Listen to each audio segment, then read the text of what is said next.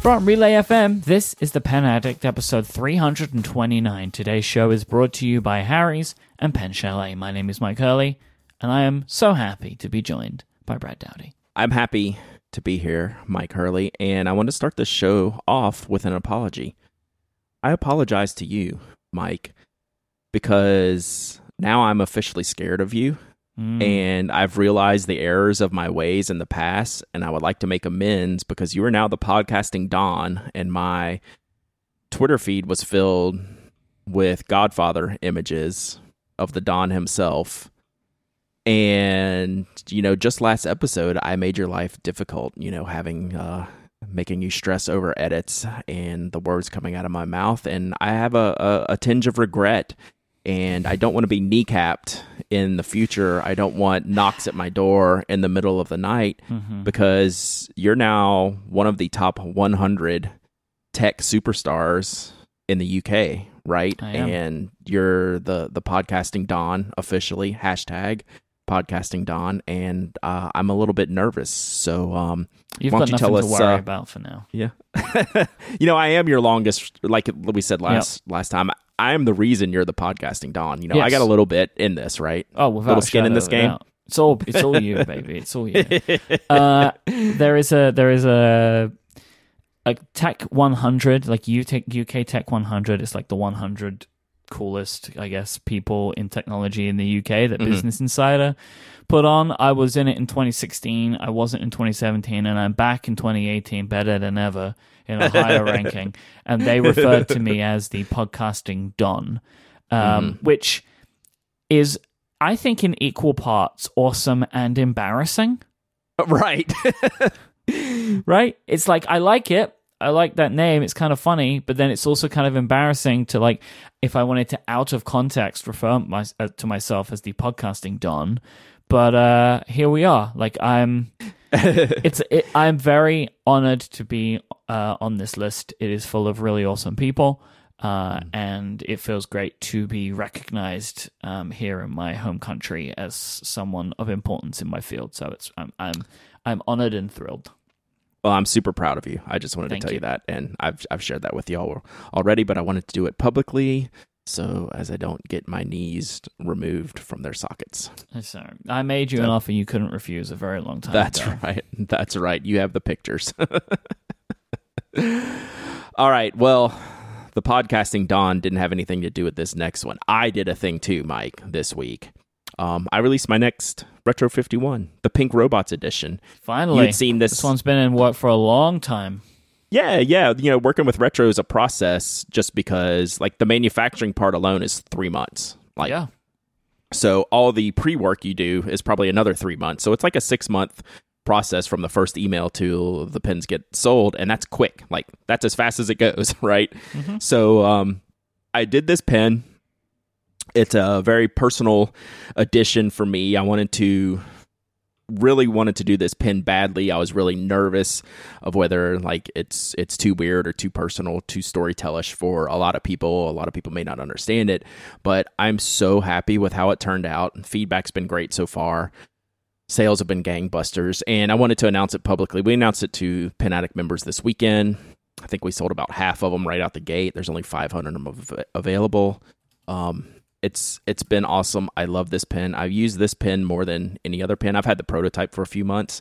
I carry it with me constantly. I am so happy that Matthew Morse agreed to work with me on this project. It's his artwork that the moment I saw it, I knew he did this digital artwork. I don't think I totally relate this story. He did this digital artwork and shared it of, this Pink Robots artwork. Yoshimi Battles the Pink Robots is a Flaming Lips album. It's an album I love. Yoshimi is a story I love. And he did this digital artwork, and he shared it out. I said, "This is fantastic. I'd buy a print of that." And he said, "Really?" And I said, "Yeah."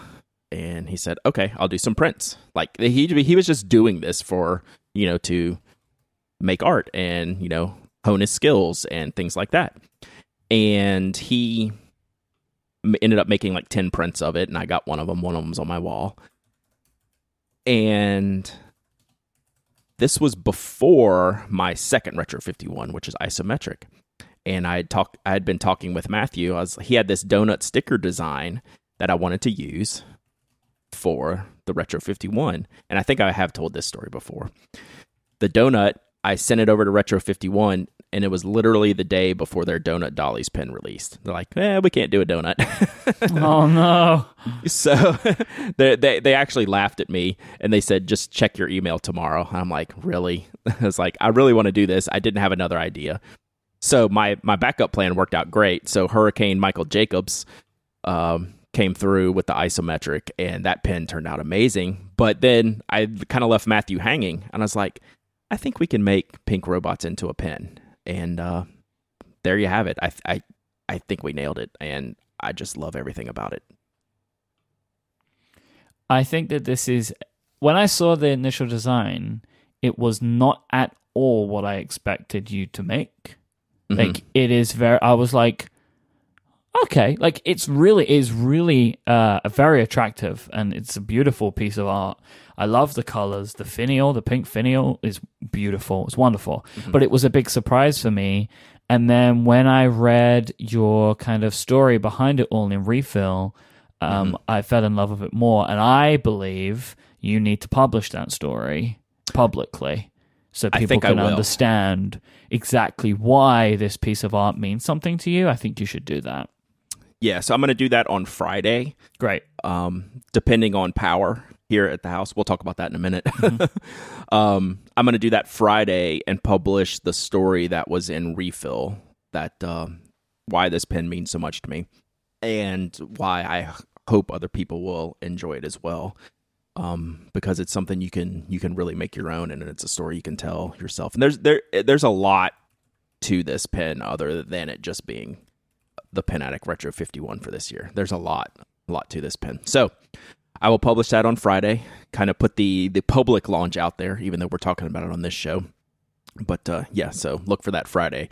If you haven't had the chance to see that yet, I will share that then. So, and I say maybe Friday, Mike, just to give everyone an update while we're recording this Wednesday morning, October 10th. The aforementioned Hurricane Michael is barreling directly at me. Like, we are in the center of the path for this hurricane to get here, and it's a really strong and dangerous hurricane that's turned into something greater than even forecasted in the beginning. It keeps picking up steam. Where I live is far enough inland to where we get lots of hurricane remnants passing through, but never a lot of damage because we're not coastal. So they usually have died out by the time they get here. This time it's tracking right now to be a hurricane when it arrives at me still, like hurricane force winds. So we don't expect any like grave issues here, but I might be hit or miss for the next few days, as I can almost guarantee we'll lose power, because we lose power pretty easily because it's all above ground. Yeah. It's all above ground wires here. So, everyone who is in the path, I hope you've gotten out. Anyone in coastal Florida, this looks really, really dangerous. I know it's too late for you to hear this message now, but I hope everyone got out safe and sound. And, hopefully, knock on wood, it goes well here, and we get through it, and we'll be fine on the other side. So stay safe, everybody, as always. Yes. So I had an interesting tweet, multiple interesting tweets all at once to me yesterday.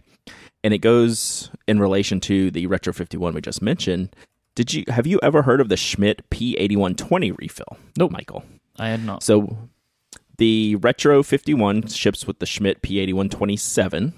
The refill I prefer is the Schmidt P8126, which is the exact same refill, except a 0.6 millimeter tip size instead of the 0.7 millimeter tip size. Well, I had a group of people. I had one person mention to me, have you tried the Schmidt P8120? It's my favorite. And I was like, I've literally never heard of that. And then I had more people chiming in saying, oh, it's the one I use. I was like, what are you talking about? Then I went and looked it up. And I was hoping this was something that would really knock my socks off in the other direction. But it went bigger, Mike, and bolder. This is the 1.0 millimeter Schmidt rollerball refill. And while I love the refill that this is and that's used in the retro, it's definitely a wide refill, and this gets even wider. So that's a no for me, dogs. I thought maybe we were onto something here, but I even got a picture of someone using it. I was like, wow, that looks really wide. I should go look this up and see if it's like a different formulation. What's this 0 mean? It turns out it means 1.0. So what do you think about this? How many are you ordering? I don't know if this is right for me, I'm not sure. I'm not sure if I want this. It would be super marker-ish, right? Because this is max line width for me in, a rollerball type pen, because it's a liquid ink. It has a tendency to spread and bleed if you're not using it on the right paper. And increasing that tip size even more just means more ink. It would be pretty much a marker at that point. So I don't know. I thought it was interesting because I'm surprised I'd never heard of it. And I'm surprised more people didn't know it was a thing or have used it. But it turns out big fans of the 1.0 millimeter Schmidt refill out there, Mike. Yeah, I have no idea how we haven't heard about this until now. That's what blew my mind. I was like, of all the love we have heaped on this refill, we've never heard of this one. So it was cool to see. I'm gonna find somewhere that sells them here in the UK. I'm gonna pick up a couple just for the sake of testing it, really. Yeah. But yeah, very very interesting. Like again, I really cannot believe dude is in black and blue, right? It seems like it's easy to get. Yeah. I'm just really surprised this has never come up before. It was almost like when I saw it in the notes, because I saw a couple of people tweeting about it too. I assumed it was new. Right. Same here. But it's not. So there you go. Yep. So the other interesting thing we got, Mike, we both saw it on our friend Patrick Ing's feed. I feel like he's a friend of the show. Long time stationery lover and Chronodex creator and proprietor, owner. Not really. He's the design master behind the City Superstores in Hong Kong. So he gets all the sweet stationery before most of us get it. And he posted this picture of this concrete pen. So or a concrete pen and pencil set. So what did you think about this? Yeah, it's Statler are making this, and it super surprised me. I just really like the look of it and don't recall ever seeing a pen made of concrete. And I kind of just wondered, like, what does that feel like to hold? How is it in weight?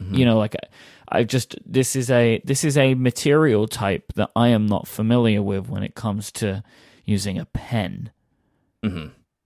So turns out I have reviewed a concrete pen on the Pen Addict, or more specifically, Jeff Abbott reviewed it, but it passed through my hands first. Studio 22 Design Studio Contour Concrete Rollerball. I love everything about the design of this pen except for the nib section, like the tip section, because it does that step down that I hate. It has nowhere to hold it. Yeah, you'll actually grab above that section on the flat sides of it. I was shocked by this pen.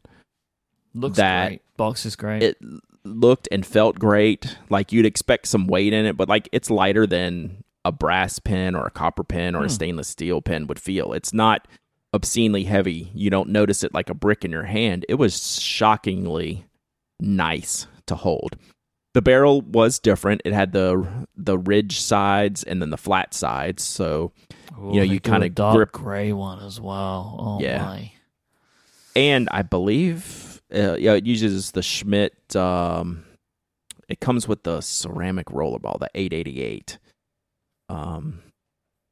which is a little bit different. So it must be a little bit different refill shape. But anyway, Cozy Amsterdam, who we linked that Y Studio, who's where I bought my Y Studios at originally, back a couple years ago, and we talked about that dragon foil pen recently. This is where we got that pen from to review. I adored it, so I'd be interested to see what Statler does here. I'm interested at the price point, because at the one we reviewed, I've already closed the link, but I think it was around $80. It was a small scale manufacturer, smaller batch. Statler's a pretty big company in the stationery realm, and this is a definite branch out for them. So this is one to watch. I think the design is good. I kind of like the shape. I'm interested what the nose cone is. Like the picture's not super clear. Is that a metal section just like, in the other concrete pen that we were just talking about? And is it just like the barrel tube, if you will? concrete. So I would like to pick one of these up whenever they happen and see what they're all about. Could be interesting. I don't know if it'll be like a favorite, knock your socks off, but I think doing something different like this and executing it well is always neat. All right, today's show is brought to you in part by our friends over at Harry's, the company that was founded because basically the guys that started it were just fed up of paying high, silly prices for razor blades full of unnecessary features that they just weren't interested in. The Harry's founders know that a great shave comes down to having great blades at your disposal, made of sharp, durable steel that will last, and Harry's will cut out the unnecessary costs, allowing them to deliver you one perfect razor at an amazing price. They sell directly to you over the internet, and this allows them to be so much cheaper than any of the other leading brands. You pay just $2 per blade, which is like half the price that you may be used to paying elsewhere. Harry's bought a factory that's been making some of the highest quality blades in the world for over 95 years. This means that they know the stuff is good, right? Because it's got a long history. And because they own the factory, it also means that they can keep those costs as low as they do. Harry's also offer a 100% quality guarantee. If you don't love your shave, let Harry's know within 30 days and they'll give you a full refund. Brad, you love your shave, right? I love it. I'm actually not sure I love it as much as my wife and daughter because they literally fight over the Harry's razor handles. Just this week, there was yelling in my household, Stop using my razor. I'm not using your razor. Mine's the orange one. No, it's not. It's the gray one. On and on and on and on. So thanks, Harry's. I appreciate you for being so awesome that we have to fight about your products in our own household. Harry stands behind the quality of their blades, but they know that switching razors is not an easy decision. So they've created a special trial offer for listeners of The Pen Addict. You can get yourself a $13 value trial set that comes with everything you're going to need for a close and comfortable shave, including a weighted ergonomic razor handle, a 5-blade razor with lubricating strip and trimmer blade, rich lathering shave gel, a travel blade cover, and all of this stuff in one wonderful package. You can join the millions of people who've already switched. Go to harrys.com/penaddict right now to redeem your trial set. That's harrys.com/penaddict. Thank you so much to Harry's for their support of this show and Relay FM. I wonder if our hotels in New York and Toronto will stock their own Harry's products, or do I have to bring my own? I think you're going to have to bring your own. Yeah, that's no problem for me. No problem here. But we're like 2 weeks away. This is really, really soon that these trips are happening. You're even leaving earlier than me. So, like, are you ready for this trip? Because it's coming together nicely. I'm not gonna lie. But you have more going on than I do. Yeah. You have way more going on than I do. Me and Anna, we're just along for riding the coattails of the podcasting dawn. I've got an awful lot to think about before we get to Toronto. Okay. So right now, well, again, this is the Toronto stuff. That's going to be the easiest part of my trip. It's going to be super simple. We're just going to go have a good time. We're going to shoot some video in New York. We're going to do our stuff in Toronto. We're going to see some great Pen Addict listeners. Then me and you are going to record an episode in our hotel room. Like, easy peasy. Before that, I have 2 big live shows. Our first ever tour, right, which includes all this travel where it's like if something goes wrong with the travel, like what happened? I've got all this stuff to think about. But yes, we are going to be in all of these places. We've got tons of great stuff going on. I'm very excited. And I am actually going to be leaving at the end of next week, which is bonkers. That is bonkers. So we're bringing this up because we have some dates and times finalized for meetups in both New York and Toronto. I'm really excited that we got this nailed down, and it's going to be cool. So mark your calendars. Wednesday, October 24th, New York City at the Fountain Pen Hospital from 6 p.m. to 8 p.m. They're going to host us for a meetup. So me, Mike, Anna, and all of our closest pen friends will be at Fountain Pen Hospital Wednesday night, October the 24th. Saturday in Toronto from 1 p.m. to 5 p.m., we're going to be at Wonder Pens, the big store. I'll have to get the address. Not the little store. They have a little satellite shop now. So we'll be at Wonder Pens hosting a meetup from 1 p.m. to 5 p.m. that Saturday afternoon. And I could not be more excited that we have these things booked now, Mike. It's been a long time coming. We weren't sure what we're going to do. We weren't sure we're going to have time in New York City, to be perfectly honest, but it's worked out. It's a little tight, making you run around a little bit, but yeah, it's going to be fantastic. And, we'll obviously be at the Toronto Pen Show on Sunday, and we'll be trolling around the New York stationery stores on Thursday, but these are the official events. If you want to drop by, come say hi, come hang out at Fountain Pen Hospital or Wonder Pens. I appreciate their time and effort in getting these things added to their calendar and being super gracious hosts. So I look forward to it. Yeah, I'm going to put those details in our show notes so people can know what they've got to do, including I'll put some Google Maps links in for those two locations. Great. Very excited for this stuff, and we really hope that we're going to see a bunch of you over in New York and in Toronto as well. So we got some great events, and I mean I'm really excited about the Toronto Pen Show as well. So yeah, we got some great stuff going on, man. I'm very excited. It's gonna be cool. It's time. This has been a long time coming. This year, the project year has been an expanded one this year, and I'm getting back hyped up again to get out there on the road and do these shows. So it'll be fun. All right, Mike, I got a couple of product things I wanted to talk about, if you will. The first one, our friends at Cult Pens released 2 new inks in conjunction and collaboration with Diamine. They're iridescents, so they're sheeny inks.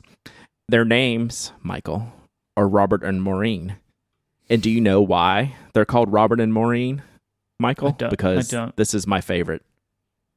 So, Cult Pens was going to let their followers and fans and customers name these inks. When they wrote up the poll, essentially, to name these inks, they said, hey, here's our inks. We'd like you to name them. We'd like the customers to improve them. I mean, to be involved in naming these inks. You can name them Robert. You can name them Maureen. You can name them whatever you want. Well, guess what they named them? I think Cult Pens didn't go into it thinking that that's what they were going to call them. They were thinking, something, looking at these inks that are really bright and vibrant, purple and electric green, and they're cool colors. And, I figured they were looking for, electric raspberry blurple, but they went with Robert and Maureen, and I'm just ecstatic that those are the names of these inks. I think it's absolutely hilarious that that's how it played out.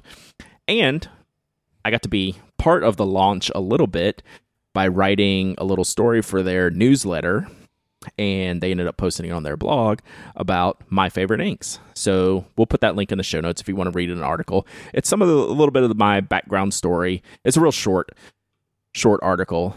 Just talks about my background, how I got into fountain pens, and what my favorite inks are and why. So I did that for them this past week, and I got Robert and Maureen over at the house for a play date. Oh. So I have a bottle of each. They just showed up yesterday afternoon. I have not had time, based on my day yesterday, I have not had time to crack open any of the packages. I'm actually pretty excited about these.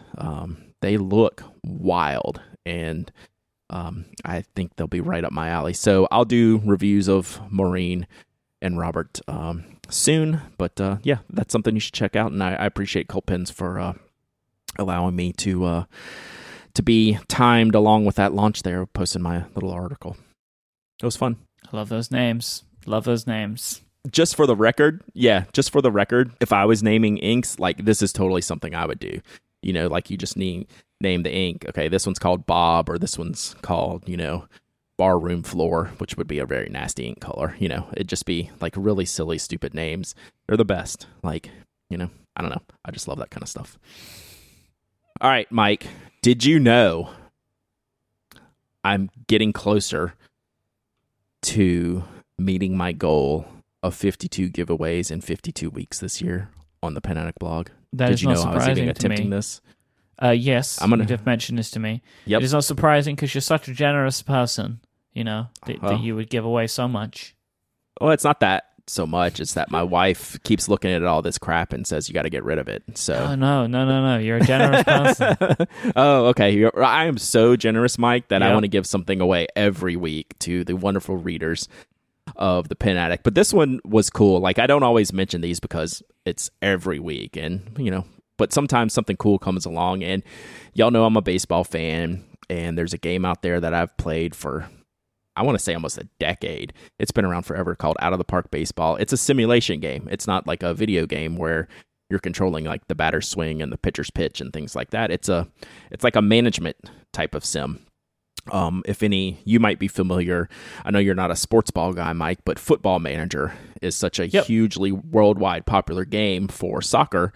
This is the baseball version of that. It has that type of level of inroads in the communities that love these things, if you will, right? Like, it's an institution for what it is. So they reached out to me, wanted to give away a copy of the game, plus tie it in with the CW pencils, baseball scoring pencils, plus tie it in with the scorebook that I use to score games on occasion.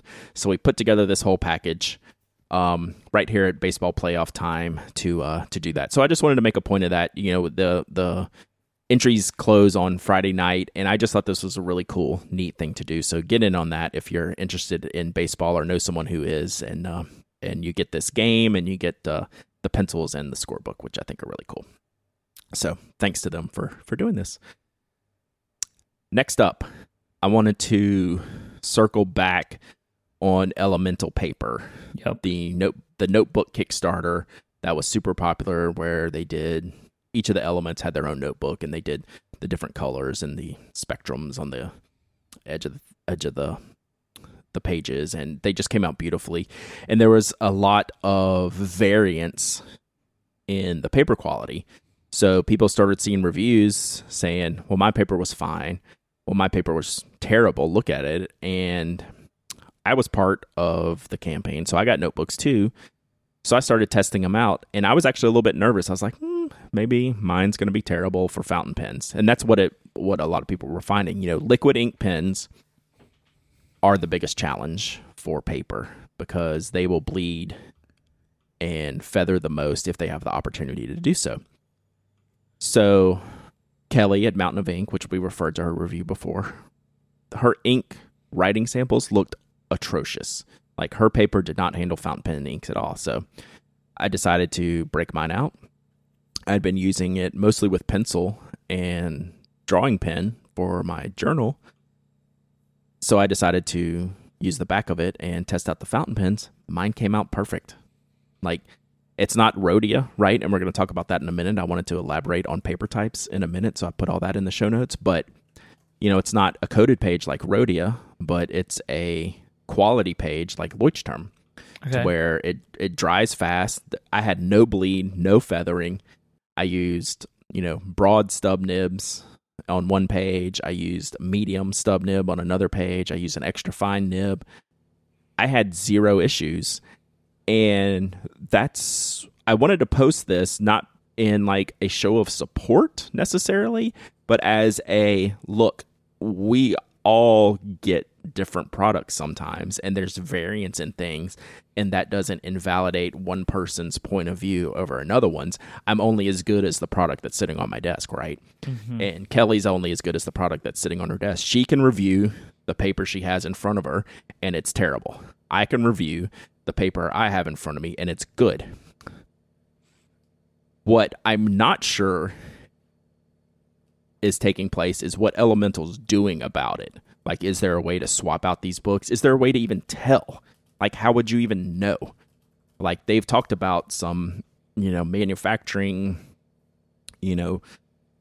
issues, but I don't know, is there a way, like, if you got a bad one, can you swap it out? How do you know you got a bad one? Is there a way to tell without opening it up? Like, I have another one sitting here that I haven't opened. Is it the same paper as the one that I have that's good?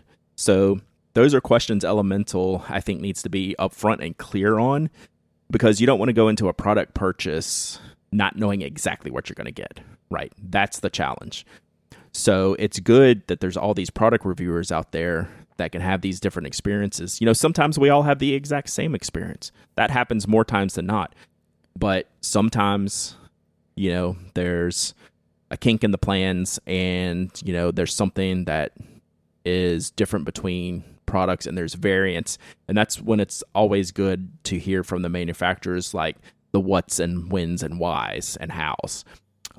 So I think we've sort of seen it from Elemental. I would like to see more personally, because they did such a good job on the Kickstarter, and I think they're going to continue to do a good job making these notebooks. They have a Tomoe River notebook coming out. And they obviously want to be part of this community.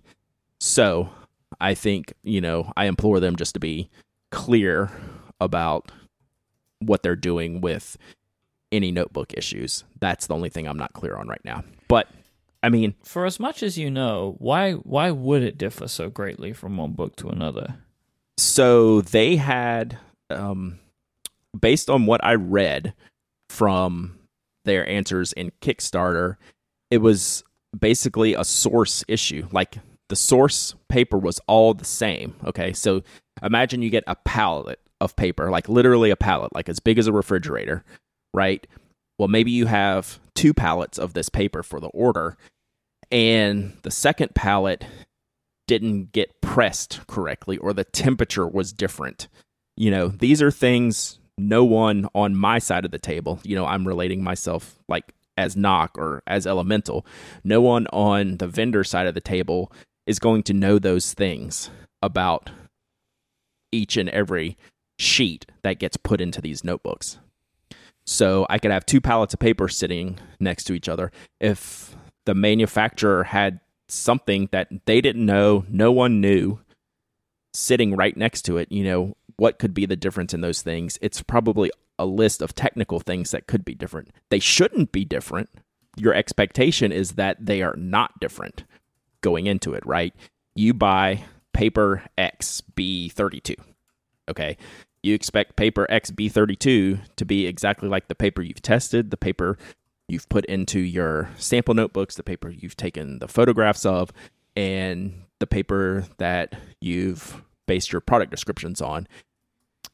So paper XB32 shows up, and there's now 4 pallets of it. We keep getting bigger. They sold a lot of notebooks. So 4 pallets of paper. One of those pallets was produced on Wednesday, and the other ones were produced on Tuesday. And, Bob went out for a lunch break, and the humidifier in the factory went off, so the pressing of the pages didn't go exactly as planned. Do you get where I'm going with this? Yeah, no, I understand. No one knows. Yeah. No one knows. How could impossible. you know, right? You can't. Because exactly. It's science, and any slight change in the circumstances at which the paper was forged can affect it. Right? Like, I get it. I just wondered. I understand it now. I didn't know that 10 minutes ago.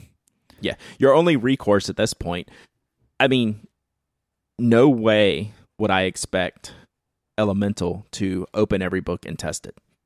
It's unacceptable.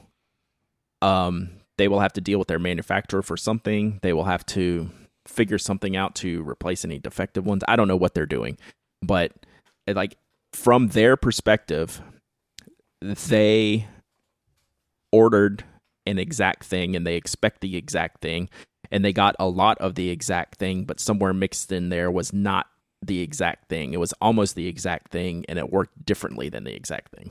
It's an impossible situation to rectify cleanly. There's no black and white in this situation. So, from going forward, I think there just needs to be some clarity on what happened here and how we can do our best to ensure this never happens again, to have a consistency issue. Because paper's one thing where you don't need a consistency issue, right? You don't need 2 different people having 2 different experiences with your product. So, not if you want to keep selling multiple versions of it to the same person. Yeah. Which you do, ideally, right? Yep. So that was a long and rambly way of saying manufacturing is hard, and there's just things you can't account for. And that's not an excuse. It's just a fact. It's not perfect, and it's never going to be. You try to get there, and sometimes you can't. and you try to figure it out as you go. So, I mean, we're dealing with that right now with these stinking Tallulahs that I can't get to show up. So we all have our struggles, and it's how you handle and communicate those things is I think is what drives your company forward and propels it forward. And and I think they'll do it. Like I have full faith in the folks behind Elemental that going forward their products are going to be great. I'm really happy with them. So thinking about this made me realize that I speak in categories of paper, Mike. Mm-hmm. If I didn't ramble enough, I wanted to talk about that a little bit because, people ask for recommendations. Paper is a very hard thing to recommend to people because it depends on the pen and ink that you're using. And even if you tell me what you're using, it's still not easy because I don't know how you write. But I've noticed over the past few years that I've categorized papers in a certain way. And I wanted to throw those out there. So when I talk in general terms and say a brand, like I'm talking about general performance characteristics, like I use Rhodia as a comparison a lot because number one, it's very fountain pen friendly, but it's very fountain pen friendly because it's a coated paper. It has, like to the touch, you can feel a smoothness on the page. And that makes the ink sit up a little bit, dry a little bit slower. But from a fountain pen perspective, you get to see more of the ink properties and more shading and more sheen. So when people ask me to compare papers, I'll say it's like Rhodia or it's not like Rhodia. And then I have a group of papers called the Japanese group, where these are almost like Rhodia. You get the same performance, but they're not as coated. So that's like an entirely different group of paper. Mm-hmm. And it's really high performance stuff and high quality. It's probably my most used group of paper. And I'm talking about like Life, Midori, Kokuyo, Apica, all of the Japanese paper. So that's a group that I categorize paper into. Tomoe River, that's its own group. You talk about Tomoe River like completely separate from everything else because it's so different. That one's easy to categorize. So it's either exactly like Tomoe River or nothing close to Tomoe River, and pretty much only Tomoe River's exactly like Tomoe River. Then I think you hit the majority of papers, and Elemental is what made me think of that. I place it in the Leuchtturm group. And what that group is your good for everything paper. Maybe not the best for the one single thing you want it to do. Like Tomoe River, you want to see the shading and sheen of the ink. You're not going to get that from Leuchtturm. Leuchtturm, it's going to give you a really good dry time. You're going to see some ink characteristics, not the full shade and sheen ink range, but it's also going to dry faster, so you can use gel and rollerball inks, unlike on Rhodia, where those are going to smear a lot of times. Yeah, this is your very good everyday paper. Right. So I put a lot of papers in this category. Leuchtturm is like the middle ground where I compare all papers to. Mm-hmm. It's like right in the middle. So this is your Elemental notebooks. This is your Nock notebooks. This is the Pano book. Like everyone knows like what this middle range category is. It's like, it's good for everything. If you have a specific use, it may not be the best, but it's going to work 9 times out of 10 for what you throw at it. And then you have the Moleskine group, and that is good for everything except for fountain pens. No liquid inks, no fountain pen inks. They're very challenging to write with on that page. You get inconsistent performance, but they're good for gel, ballpoint, rollerball, things like that. Then you have the Yupo group, which is kind of its own little group subset that comes up from time to time, and it's very specific in that it's waterproof paper. So you're writing the reins and your field note expedition editions. So that's where your ballpoints and pencils only. Like anything else does not work on those papers. The last one I just included as a joke. It's stone paper because it is a joke. Stone paper is the worst thing. Nothing compares to stone paper because it's garbage. Yep. I had horrible experiences with stone paper. I think people sometimes like it and sometimes don't. its heyday came and went real quick. I think it's not even a factor these days. It was like a hot thing going in there real quick. And then it petered out quickly once people saw that it's not really as nice as what everything is. So, I don't know. So I just wanted to throw that out there because when I talk about paper, there is actually, I end up using these brands as kind of the gauge for, gauging other papers and, new papers that come along. Well, what is this like? Well, it's kind of like Leuchtturm, it does these things well, but if you're looking for something else, maybe you need to look at the Rhodia paper, So anyway, I just wanted to throw that out there. That's kind of how I gauge things in a general sense. There's exceptions to every rule, obviously, and but in general terms, I've noticed myself comparing things to certain brands more and more. And a lot of things coming out fall on that Leuchtturm category. So I just wanted to bring that up as a grouping of paper. So I thought that was something worth mentioning, Mike. All right, should we take a second break this episode? We should, because we're about to tell stories, Mike. Pen Addict horror stories. We got some good feedback from last week. So we'll hit the horror stories. We may not get to the Ask TPA this week, but we'll see how this goes. I want to talk about these. So if you do have some kind of horror story and you need to make yourself feel better with a new pen, go to Pen Chalet, because they sell authentic, amazing rollerballs, fountain pens, ballpoints, mechanical pencils, and so much more. They have all the accessories that you're ever going to need. They have ink, they have refills, they have converters, they have carrying cases and pen holders, and just everything you're going to want. Pen Chalet work with all of your favorite brands, and they're adding new products all the time. They ship internationally with very reasonable shipping rates, and they do free shipping on orders of over $50 in the United States. Pen Chalet has low prices on high-quality products and offers a 100% satisfaction guarantee. You can go to penchalet.com, penchalet.com, and click the podcast link at the top of the website. Enter the password PENADDICT for this week's special offer, and to get the code you need to save 10% on anything at all at Pen Chalet. I was told by Ron this week that there is a wide array of products. I love it when he tells me this. It's just like, there's a lot, Mike. There's just a lot, okay? Stop asking. There's just stuff. There's a lot of stuff.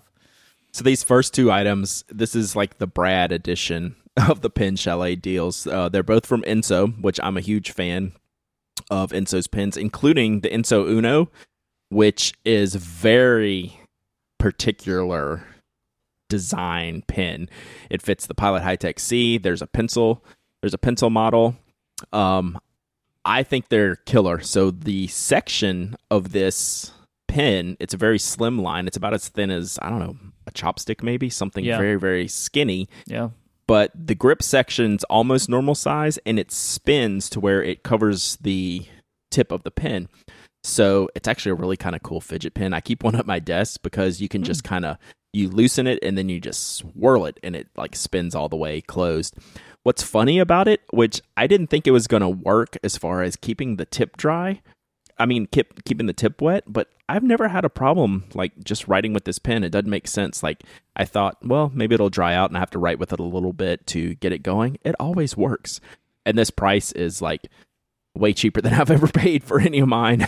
So it's a really good price. There is a pen on this list. I don't even know if we should really even say what the pen is. All right, I didn't get very far. You go down a few more from where you are. Is it purpley? Maybe. Okay, I was just making sure because that caught my eye too. Look at that price. Yeah, it's got a special red banner on it. That means special offer. So, and it's a pretty special offer. Yep. And you can get these special offers just by going to penchalet.com and hitting the podcast link at the top of the website. Use the password PenAddicts and you can get your grubby little mitts on all of those wonderful offers. Our thanks to Pen Chalet for their support of this show and Relay FM. All right. So last week we asked for your Pen Addict horror stories, and we got some, Mike. Did you think of this? I don't even know if we mentioned this. It's because it's October. Is that where this came from? No. So the idea came up, it was probably late September. Maybe it was early October.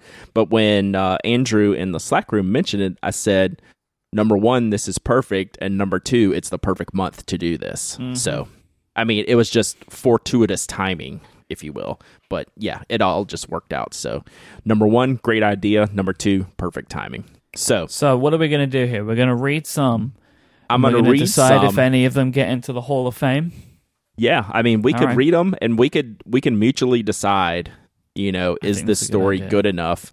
I think, honestly, we should be very strict. Like, the Hall of Fame is not the bad. It's not the Hall of very good. So right? here's what That's I think we always should talk do about. Here. One, so you don't completely lose your voice. We will round robin these. You'll read one, I'll read one. Once we've read them all, we'll decide if any is Hall of Fame worthy. I think because then you can compare them to each other, right? Rather than just being like, oh, that was bad. Because we don't have a baseline yet, right, for what is Hall of Fame worthy. Maybe we'll get there today. Maybe we won't. We'll see. So do you want to go first? Exactly. Yeah. So I'll get this first one from Junie, our friend over at Alt Haven. Wonderful blogger. She does a great job. So she says, I am a proud owner of a Lamy 2000 with an extra fine nib. It was one of my few gold nib pens then. I kept it inked up frequently, and I love taking it to work. So one day, the pen decided to roll off my table. It's not something it hasn't done before, but this time it fell nib first, and it died. The nib was completely bent.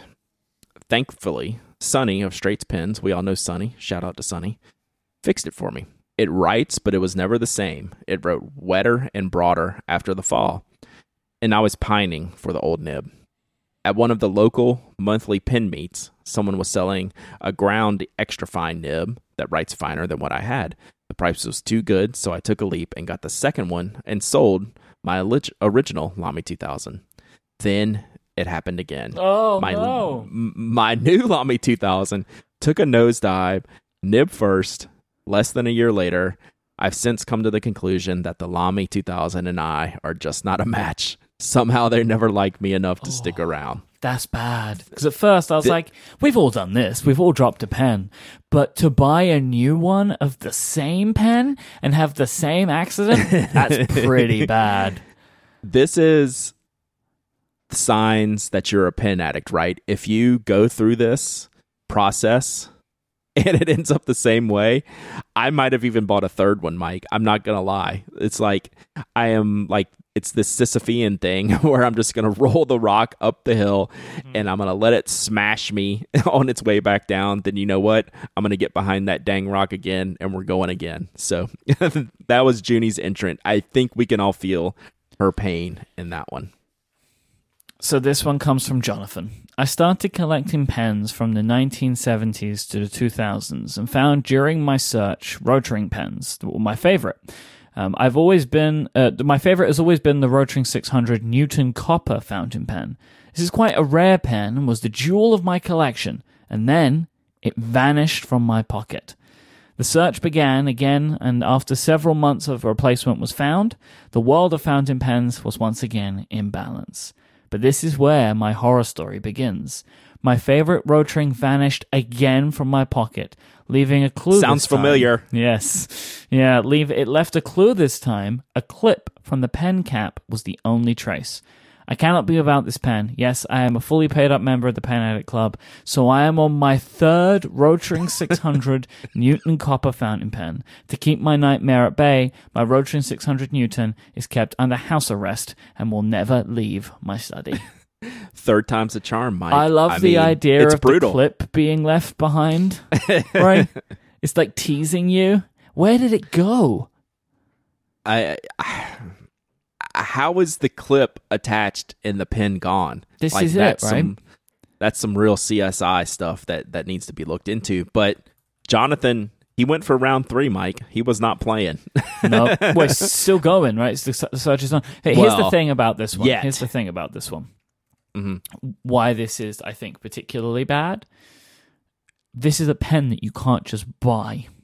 Yes. That's what makes this particularly bad. Also, I just found some images of it. Gosh darn, it is beautiful. Like, wow, I've never seen one of these before. That is a beautiful color. I thought the same. I'd never seen this pen before. All I've got is a not great eBay listing that I'll put in the show notes, just so people can see what it looks like. But yeah, he did attach a picture. Oh, okay. I didn't put it in the show notes, but I can do that. Yeah, so yeah, get me that picture and I can share it with everybody. But yeah, this is This is a bad one. That's expensive. It's gonna set you back. What's the eBay listing for? Oh, $70. Okay, but this was in 2015 though. So okay. And Andrew Jonathan probably brought it. You know what? He probably did. All right, this one's from Patrick. It says, "Hi guys. 8 or 10 years ago, I got into nicer pens and stationery items. I discovered a couple of inexpensive fountain pens and soon stepped up a level or two. And about the same time, I developed a benign essential trimmer. In other words, my hand shakes when I try to write badly. Oh. So now I have a knot case full of fountain pens with more in drawers, of course, and I have to brace my right hand with my left whenever I have to write." Now, Patrick goes on here, and I'm going to read these other parts. That's a straight-up horror story right there. Yeah, that's no tough. Playing. That's brutal. That's awful, Patrick. So he says, in case that doesn't qualify, it's like, I think that qualifies as a horror. I don't want to put that because this is a different type of thing, right? Yes. You know? Yeah. So he says, "I discovered the Pilot Mew Murex and bought my first on eBay. Wow, this needs to be in a museum of modern art." We agree, Patrick. You guys know what I mean. Stainless steel body flowing straight into the nib, compact when closed, perfect length with the cap posted. It's a little stiff, but the beauty more than makes up for that. Then I discovered it leaked, right where the body screws together. Ugh. Along the same lines, I bought a Parker 25 from Susan Worth at the LA Pen Show. Nice lady. Anyway, after inking up the Parker, I discovered it leaks too, right around the nib. Another beautiful pen I can't carry with me, Mike. So those shopping horror stories and leaky pens, I mean, that's a thing, right? Yeah, that's bad. That is bad. Yeah, that is bad, especially when you lay out for the Murex, because, again, that's a pen you just can't come across every day, and not having it work as intended is just like the worst tease there ever is. All right, you're up. This comes from Gordon. "My second fountain pen ever was a Lamy Vista. I love that pen. The size, the look, the feel, and seeing the ink inside made me adore it. I've been watching YouTube videos on how to clean pens, including removing nibs, and decided I would give my Vista a thorough clean after using some Emerald of Chivor in it. My mistake was in not watching a video of a disassembly of a Vista. I reinserted the feed wrong and it only went halfway in. I couldn't get it back out, so I grabbed it gently with some pliers, and upon pulling, I ripped the feed in half. I still have that pen in its ruined state, and I still get sad when I see it sitting there ruined forever. I need to replace it one day, but I feel that a new one won't be as special as the original one once was. Thanks for allowing me to speak about this unthinkable act and get it off my chest." All right, so here's the deal with my feelings on this one, Brad. Thank you. I want to give you a bit of commentary on this one. All right. All of the others, they're like, oh, this is really bad, but it's like, what you're going to do? This one feels like the worst to me so far because this was like a straight up, I did something stupid and I would be annoyed at myself, right? Like this feels like the worst to me. Like if any of these, like, like the pen's leaking or like dropping the pen or whatever, they're like really unfortunate, but you can blame the world. But in the case of this one, Gordon can only blame himself. Yeah, so I'm reading this and listening to you read it. I'm nodding my head and raising my hand because I've done this, and I think a lot of us have probably done this, and it's extraordinarily frustrating. Like, it's like anger-inducing to me. Like, when I do something stupid that's self-inflicted because it's not working as I thought it would, and I just get mad, and like I've definitely broken feeds in pens just from trying to like force things. So it's, yeah, I think we can all relate to that. And that's the thing about these, Mike, and we got 2 more to get to. They're all relatable. We're all going, oh, yeah, been there. Been there. It's horrible. So Evan, though, he thought it would never happen to him, Mike. Okay. That's what he says. He'd been collecting and using fountain pens for a little over a year and a half. In September of 2018, when I decided it was time to go in for a larger purchase. Till that point, I'd never purchased a single pen over $100 in cost. Instead, filling out my collection with interesting discontinued pens like the Rotrine Core and the Tombow Egg Pen, or buying staples like the Lamy 2K and Pilot Vanishing Point, only when I was able to find them used for cheap. But after a year and a half and many months spent listening to Mike's growing obsession I decided it was time for a sailor. So he's blaming you. That's good. That's how you get picked. I selected the full-size Pro Gear as my pen of choice and then went around looking for the best price and color combination. I ultimately settled on an Imperial Black model that was being sold like new on Amazon Marketplace for an unbelievable, but still much higher than I'd spent before price, from a seller I'd bought from before. I placed my order, went about waiting for the pen to arrive, which surprisingly happened fast. It came the day of the 2018 Pelican Hub, so this is a recent story. And while I opened it up to take a quick look outside of the Baltimore venue, I didn't play with it inside because I wanted to wait and give my first sailor / most expensive pen purchase. I wanted to take my time with it, which led to a very heartbreaking Saturday morning. I'll attach the video, which I've seen. I did not link to you. And I'll describe what I saw in the morning light. This like new pen was covered end to end in scratches. Not the normal micro scratches one expects, but long scratches and some wide as well. There was at least one on the cap that was wide and deep enough that I would call it a gouge. What did this? I'm going to tell you what I saw, Mike. I watched the video. On top of that, the matte finish of the pen was simply not apparent. When I posted a video of what I was looking at to the Pen Addict Slack group, another user described the pen as looking like it had been used for longer than the model had ever been released for. So this is that all black and ruthenium sailor. Needless to say, I initiated a return and refund immediately. I highly recommend that anyone who is purchasing used pens online do so through a payment platform like Amazon Marketplace or PayPal Goods and Services or some other platform that will protect the interests of both the buyer and the seller. In my case, the seller was quick to respond and agreed to a full refund, including my return shipping expense. I'm still waiting for my refund before I go looking for another sailor to be the happy ending to the story, but it could have been so much worse. So, I saw the video, Mike. It looked like the pen had been thrown out of a car window while going about 50 miles an hour. Under no circumstances was this a like new pen. It was awful. I don't know that I've seen a picture of a pen that was in worse shape that didn't say, "Look at this destroyed pen." Yeah. It was trash. So, while this is a horror story, I don't think it's Hall of Fame worthy, but it would this have is been a good... if Evan did not get a refund, I think. Yeah, but this is a good story that I wanted to share because it is a reminder that you do have some protections using certain services. So, keep that in mind. So Evan was able to get his money back. And he did all the right things up front, right? Like he had used this he bought from this person before and had a good experience. So sometimes, what are you going to do? All right, our Mike, final submission comes from Amit. Amit says, it was the December of 2013, and I was cleaning out my desk in my office a day before beginning a new phase in my life. The next day, I was going to a very big official ceremony in which I was to be introduced to the President of Israel and some other high-level dignitaries. As the new phase in my life was a big professional promotion for me, as well as fulfilling a lifelong dream, I decided to treat myself to a tour of the fancy Mont Blanc boutique in a shopping mall in northern Tel Aviv. I love how international our audience is. It's so cool.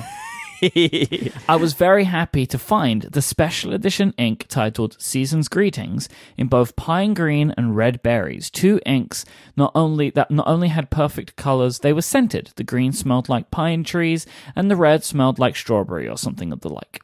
I put the ink in a plastic bag, put it on a car seat next to me, and drove through traffic to a lunch date I scheduled with a dear friend from my former office. In one of the traffic lights, I absolutely had to smell the ink again, so I reached out, took the bottle out of the bag, opened the cover, oh my god, where is this going, and sniffed it. Then I closed the ink, put the bottle back in the bag, and kept driving. I think it was 2 traffic lights later that I felt the need, what are you doing, Amit, to re-smell the ink. So I reached into the bag, and I felt something on it. As it turned out, the bottle of red ink was not properly closed. Now, if you know the Season's Greeting red ink by Mont Blanc, you know it is a very vibrant, fresh red. So here I am, one day before the most important day of my professional life, prepared to shake hands with the president, and my hands now look as if I had just completed some mass murder, all bloody red. I kid you not, folks, I thought I would die either of shame or because my wife would kill me for being so stupid. However, as it turns out, the Mont Blanc Season's Greetings is a great ink, but it's not really waterproof. I got to the ceremony with only the faintest hints of serial killer hands, and I got the job. Wow, that was a roller coaster. And again, this is horrific, but Amit got the ink off. If Amit was left with the ink on their hands, this would have 100% gone in the Hall of Fame, in my opinion. I just love, why didn't he feel the need to keep smelling at the traffic lights? You gotta keep the ink closed, Amit. Come on. You did it twice. Come on. You're tempting fate. So, Brad, are we in agreement that whilst we have some close, none of these are Hall of Fame horror story worthy?